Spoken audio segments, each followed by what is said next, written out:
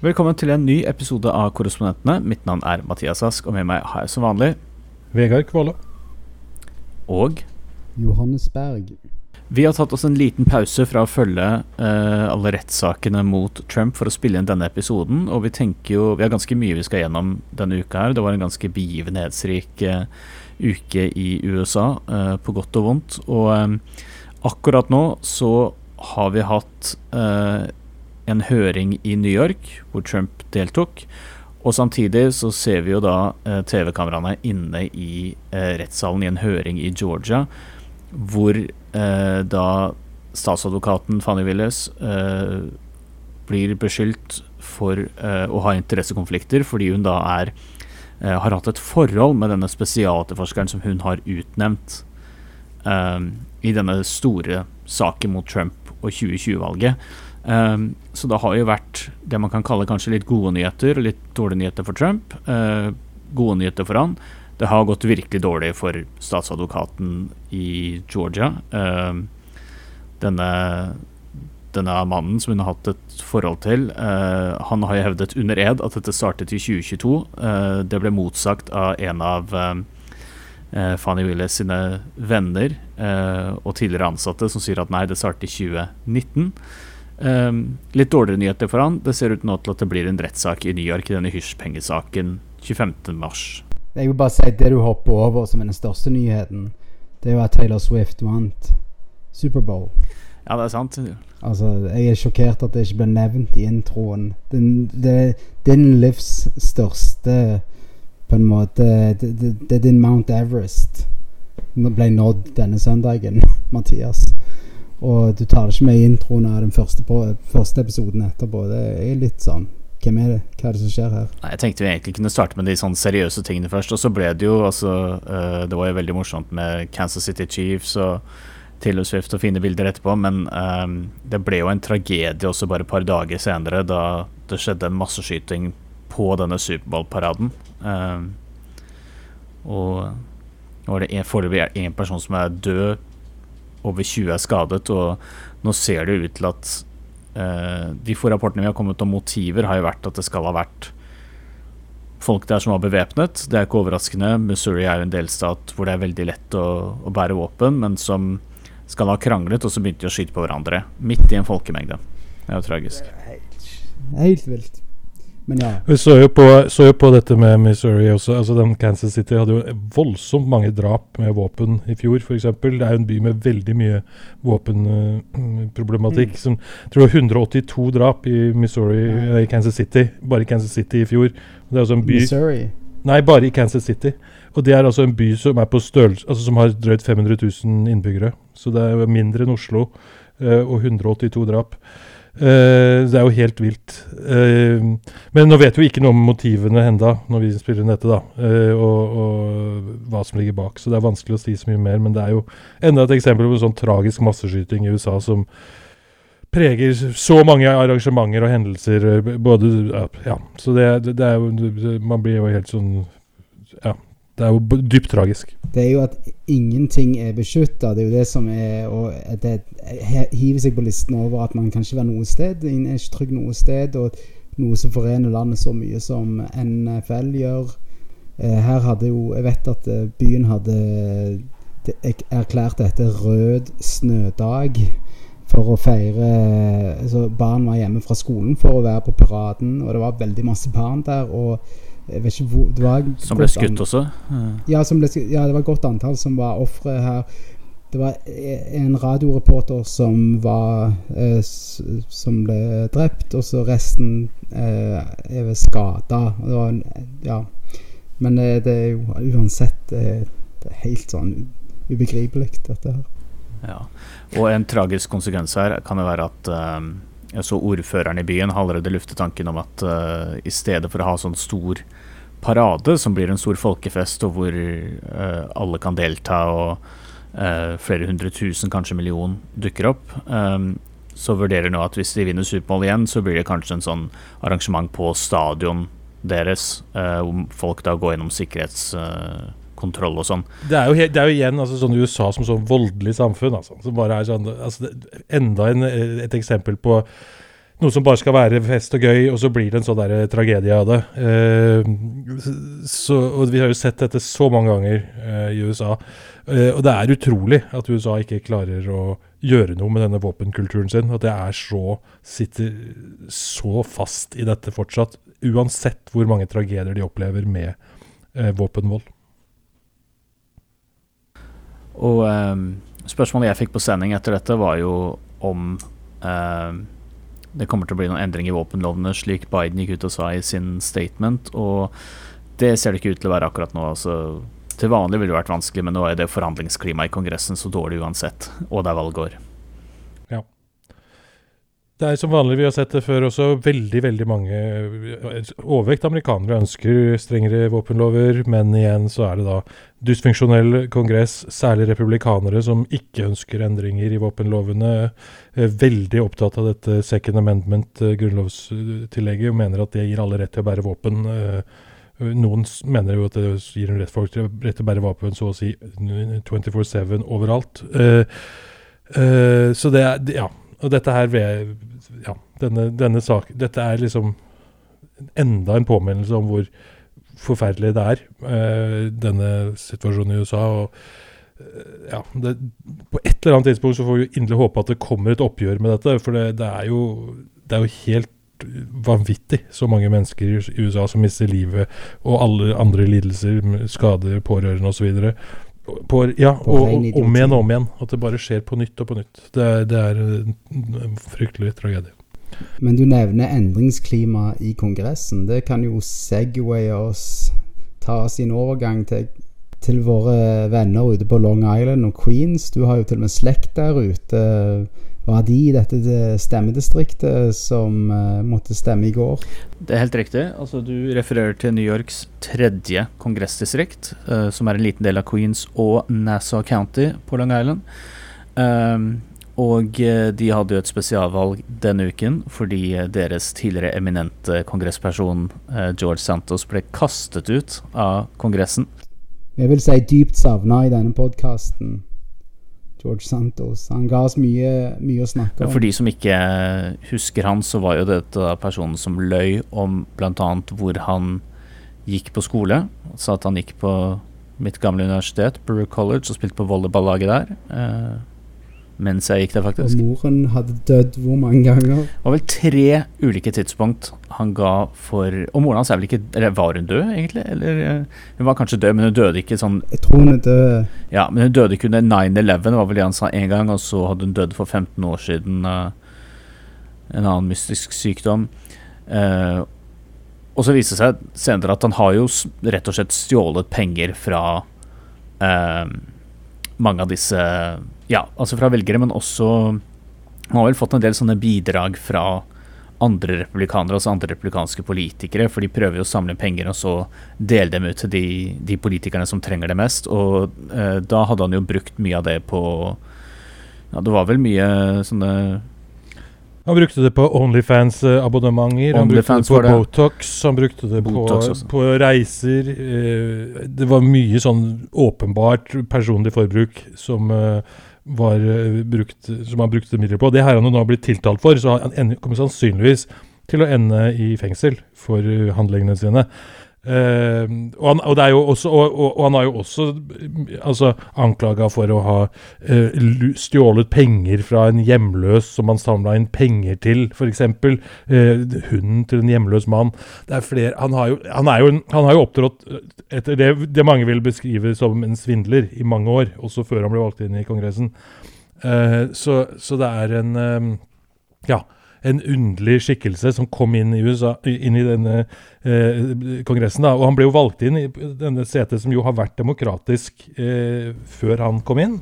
Det var jo en del, ikke sant? Og det var jo en del av denne bølgen på en måte som republikanerne skulle ha i mellomvalget i 2022 var jo nettopp det at de klarte å ta over kontrollen over representantenes hus, skyldtes jo at de vant seter som Santos i områdene rundt New York. Og Nå ble han da kastet ut, og så kom da en demokrat inn, og dette jo et område da, som ikke veldig sånn superliberalt. Det ganske sånn sentrumsorientert, tror jeg, altså man kan si. Det der Karen vokst opp, så det jo et område som veldig typisk sånn New York-forstad, hvor de, særlig noen de siste årene, så det liksom de liker å holde litt avstand til New York City, og de liker å ha lave skatter, og det viktigste for dem at boligmarkedet går bra og sånne ting, men så har det jo blitt mange av dem liker jo ikke den retningen republikanerne tar, og så hvis du har liksom da en demokrat sånn som denne Tom Suozzi, som nå ble valgt inn igjen, og som satt der før Santos, han regnes som en sånn dyktig sentrumsdemokrat som folk kan stole på. Da går du rett hjem hos innbyggerne i Nassau County. En ringrev. Men jeg vil bare skyte inn der før du hopper på mikrofonen, Vegard. Nei, altså det som interessant med, jeg fikk høre noen nevne i går om at hvordan i hele tatt altså han var sånn over the top, eller han var liksom så vanvittig overdådig i alt han gjorde. George Santos, han liksom han hevdet all slags ting som gjorde at liksom, han brukte alle ingrediensene som klarer å engasjere New Yorkere eller folk i det området, som 9/11 spesielt, men også det litt liberale republikaneren, men altså, han bare fant på ting hele veien som til å være en republikaner der, da ble nok sikkert litt sett på som hei, det her en sentrum nok liksom, dette ikke en typisk altså replikanere på østkysten jo mye mer i sentrum. Han var jo så mye ung og latino, noe som ikke veldig mange replikanere og han var den første åpne homofile som republikanerne valgte. Men også altså denne demokraten da, som har valgt inn nå, han har jo, som du sier, sittet før, men det som interessant som han vant på nå, jo at han vant mye på et sånt budskap når det kom til immigrasjon, innvandring, som jo har blitt en stor sak i USA, selvfølgelig. Og han brukte jo dette kortet som han gikk jo rett og slett på det som har skjedd nå i Kongressen, ikke sant? Fordi USA, også i dette distriktet, veldig mange amerikanere fryktelig opptatt av det som skjer på grensen til Mexico. De ser problemene med denne immigrasjonen. De ser her i New York, så ser man jo mange asylsøkere og andre som kommer, som har blitt busset hit fra Texas og andre steder. Og veldig mange er opptatt av at man må få gjort noe, man må få liksom stanset dette kaoset på grensa. Og så det da, så kan jo da han så å si når han driver valgkamp at ja, vi hadde en plan klar i Kongressen, Senatet hadde en plan som ble torpedert av Trump og hans kumpaner i representantenes hus. Derfor så trenger vi flere demokrater og andre som faktisk ønsker å få vedtatt ny migrasjonslovgivning. Og det var jo et budskap som ser ut til å ha gått hjem i dette valget. Og igjen synes jeg da vi ser en sånn eksempel på en politiker som altså enda et sånn valg, særlig sånn spesialvalg som dette var da, hvor budskapet fra Trump, som jo var den som torpederte denne avtalen i Kongressen,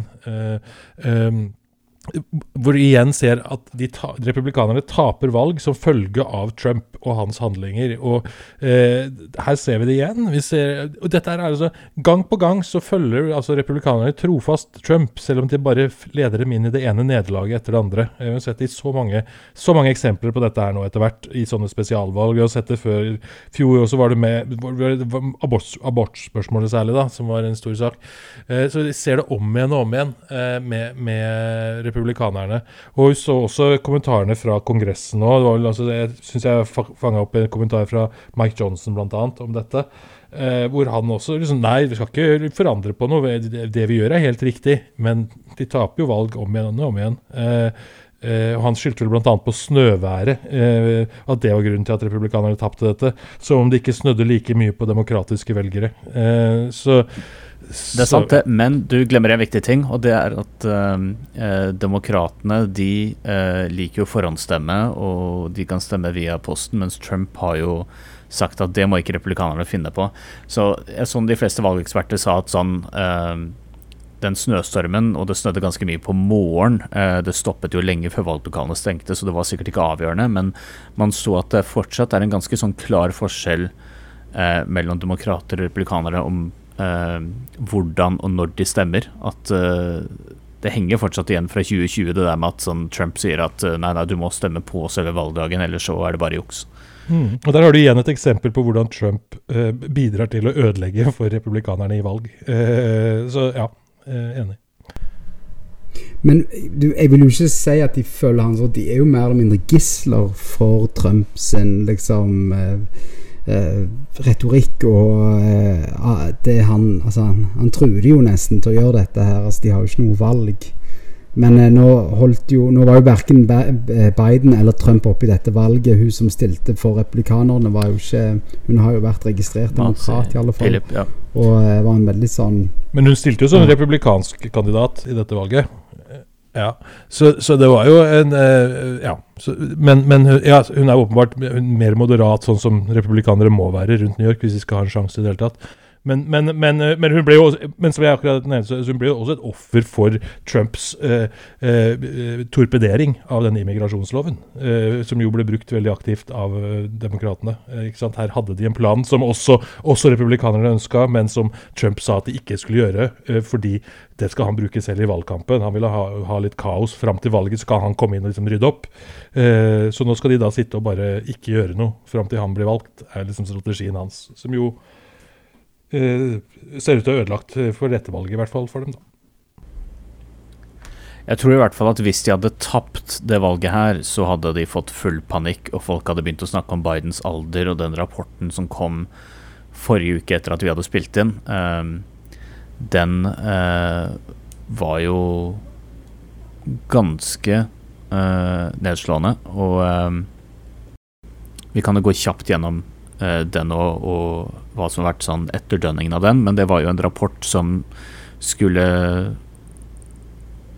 på en måte snakke om Bidens håndtering av gradert informasjon, og Det hvite hus hadde jo forberedt seg på at det kunne bli noen pinlige elementer, men de tenkte jo mest da på sånn selve håndteringen av den informasjonen, og at den hadde dukket opp i garasjen til Biden. Det hoppet jo de fleste sånn Biden-kritikere og pressefolk glatt over. Det alle fokuserte på var jo måten Bidens avhør eller intervju med spesialvalgforskeren ble karakterisert, og at han ble kalt for en velmenende gammel mann med dårlig hukommelse, og at han ikke skal ha husket når han var visepresident og når sønnen hans døde. Og det førte jo til og med eller hvem som var president i Frankrike eller ja, men det sa han jo offentlig. det var offentlige uttalelser, det var noe annet. Det var, ja.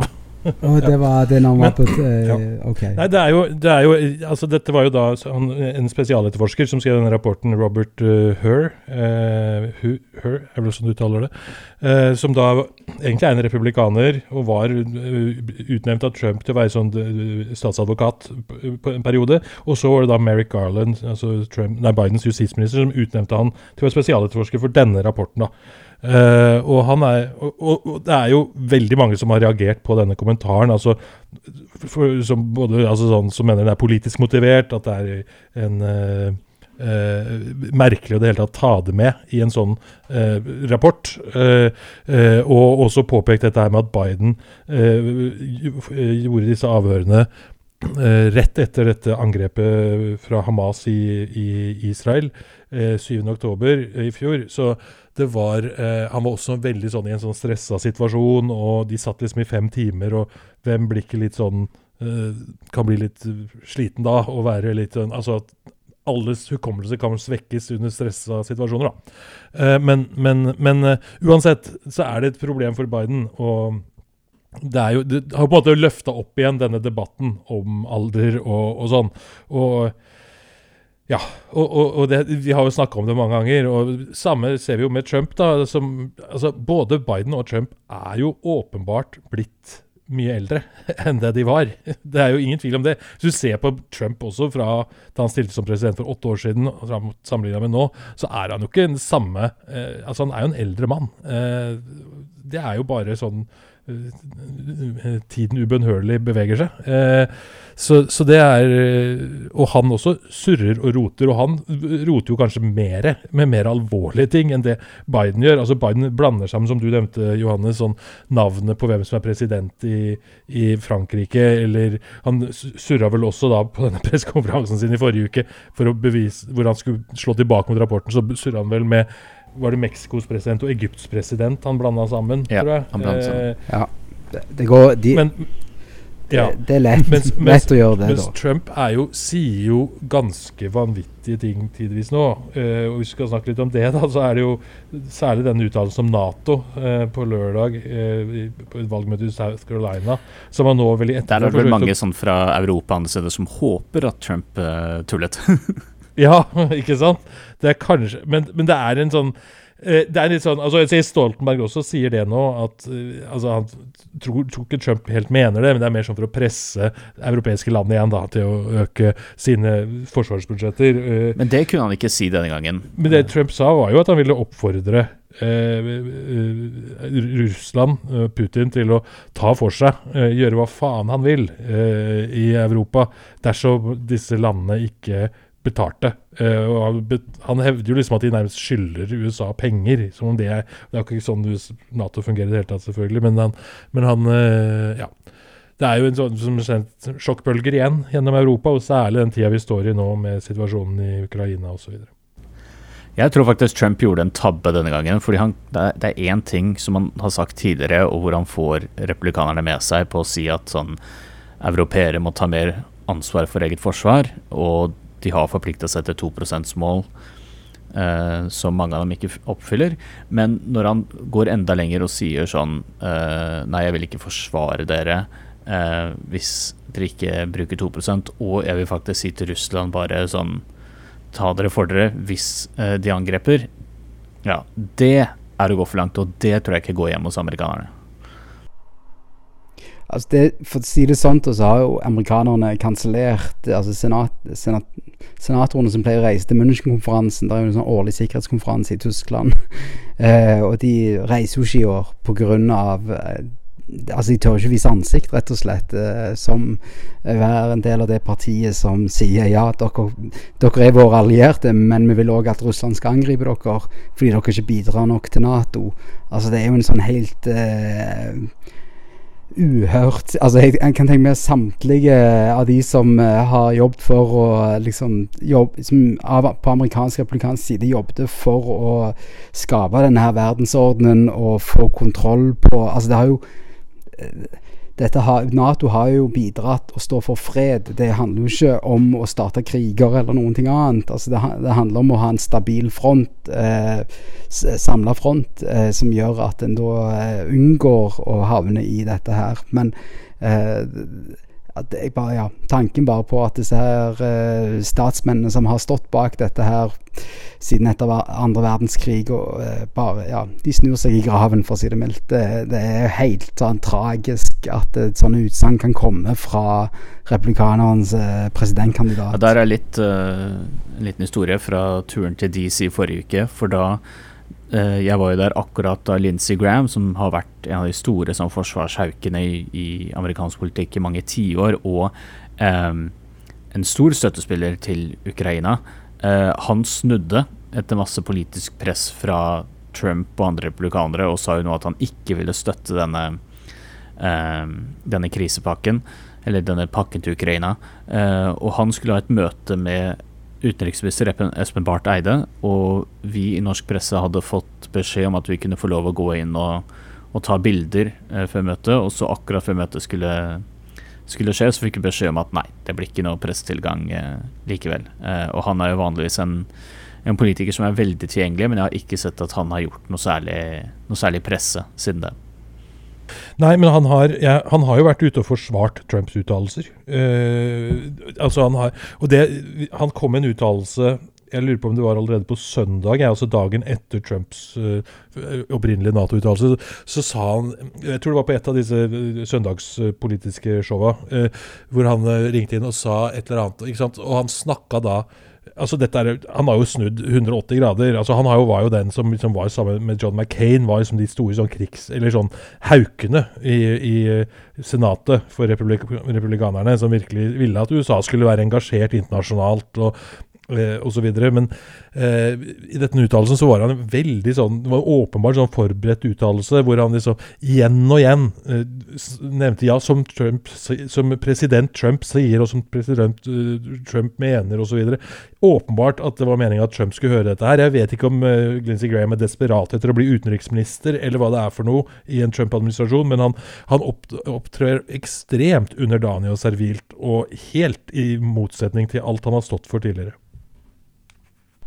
Det parti uten ryggrad, rett og slett. Det er null ryggrad igjen i hele partiet der. Det liksom, det er en tragedie vi ser som utfolder seg, at de ikke klarer å, i hele tatt operere vanlig, selv om de har den presidentkandidaten de har. Det handler kun om å vinne og eie de liberale, som de kaller det. Skal vi si 2 ord om rettssakene til Trump også, eller? Vi rakk ikke så mye om de før Johannes sendte oss ut i Taylor Swift-land. Det er sant. Så det ser jo nå ut til at det blir en rettssak 25. mars da, i hvert fall, her i New York, som vi sikkert må dekke, Vegard. Kan vi si det er den minst viktige rettssaken av alles rettssakene? Jeg vil faktisk si det, og jeg så at bare ta kort hva rettssaken handler om. Dette er disse hysjpengesakene hvor Trump skal ha brukt hvor mye var det? 160 000 av kampanjens penger på å betale hysjpenger til Stormy Daniels, denne pornostjernen. Og dette regnes vel som den saken også som altså kanskje minst alvorlig når du ser på at de andre handler om 6. januar, og det handler om 2020-valget, og det handler om hemmeligstemplede dokumenter. Og det regnes jo også som en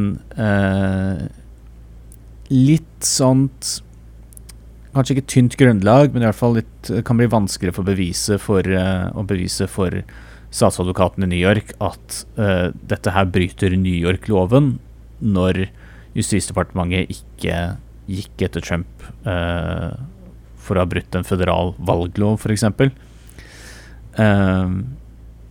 Men det ser jo nå litt sånn ut at det kanskje den saken her det er kanskje her hvor vi først kan få en avklaring før valget da.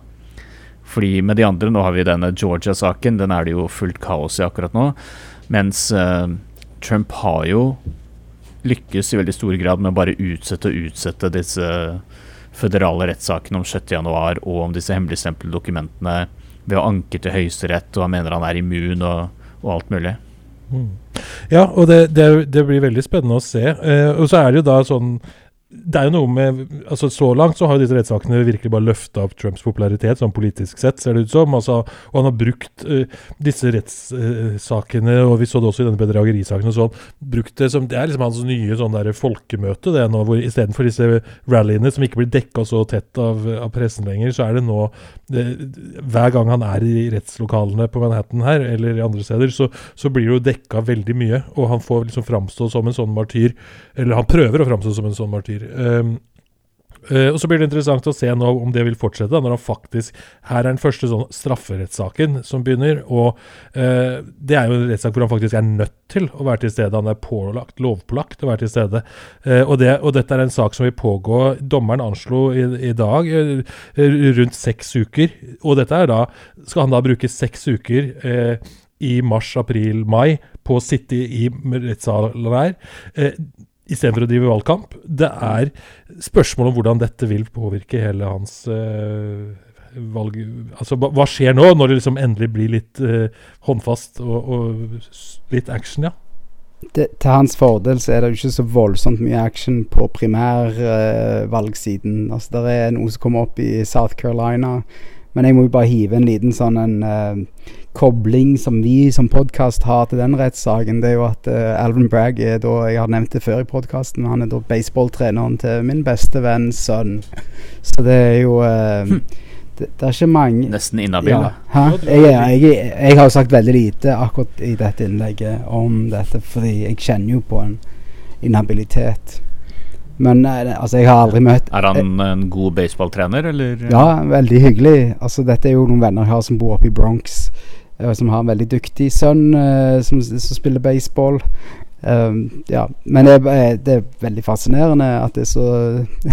Du kan jo føle at USA er liksom svært... Altså, min tidligere kobling til den verden var jo at jeg ble spurt i sin tid om å ta bilder i Paul Manaforts nevø sitt bryllup på Paul Manaforts sin eiendom. Så jeg er kanskje den som nærmest utenom dine Long Island-koblinger i politikken, Ask. Så vil jeg si at jeg er også relativt tett knyttet til Synes du høres ut som du har noen suspekte koblinger, jeg skal være helt ærlig.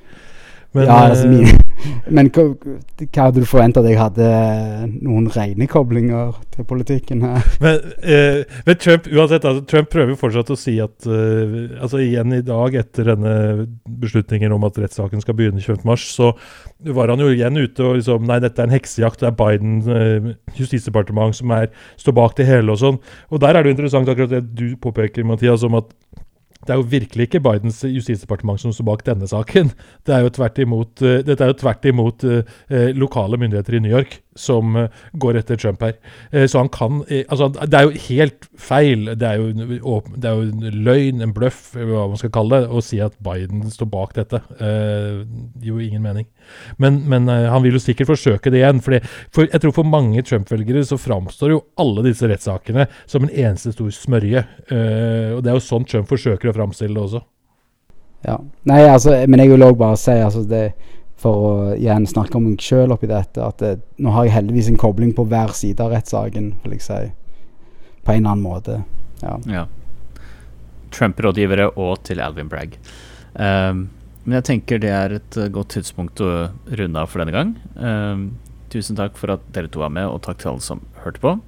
Mitt navn er Mathias Ask, og med meg var Vegard Kvåle og Johannes Berg. Denne podcasten er støttet av Fritt Ord, og vi snakkes igjen neste uke.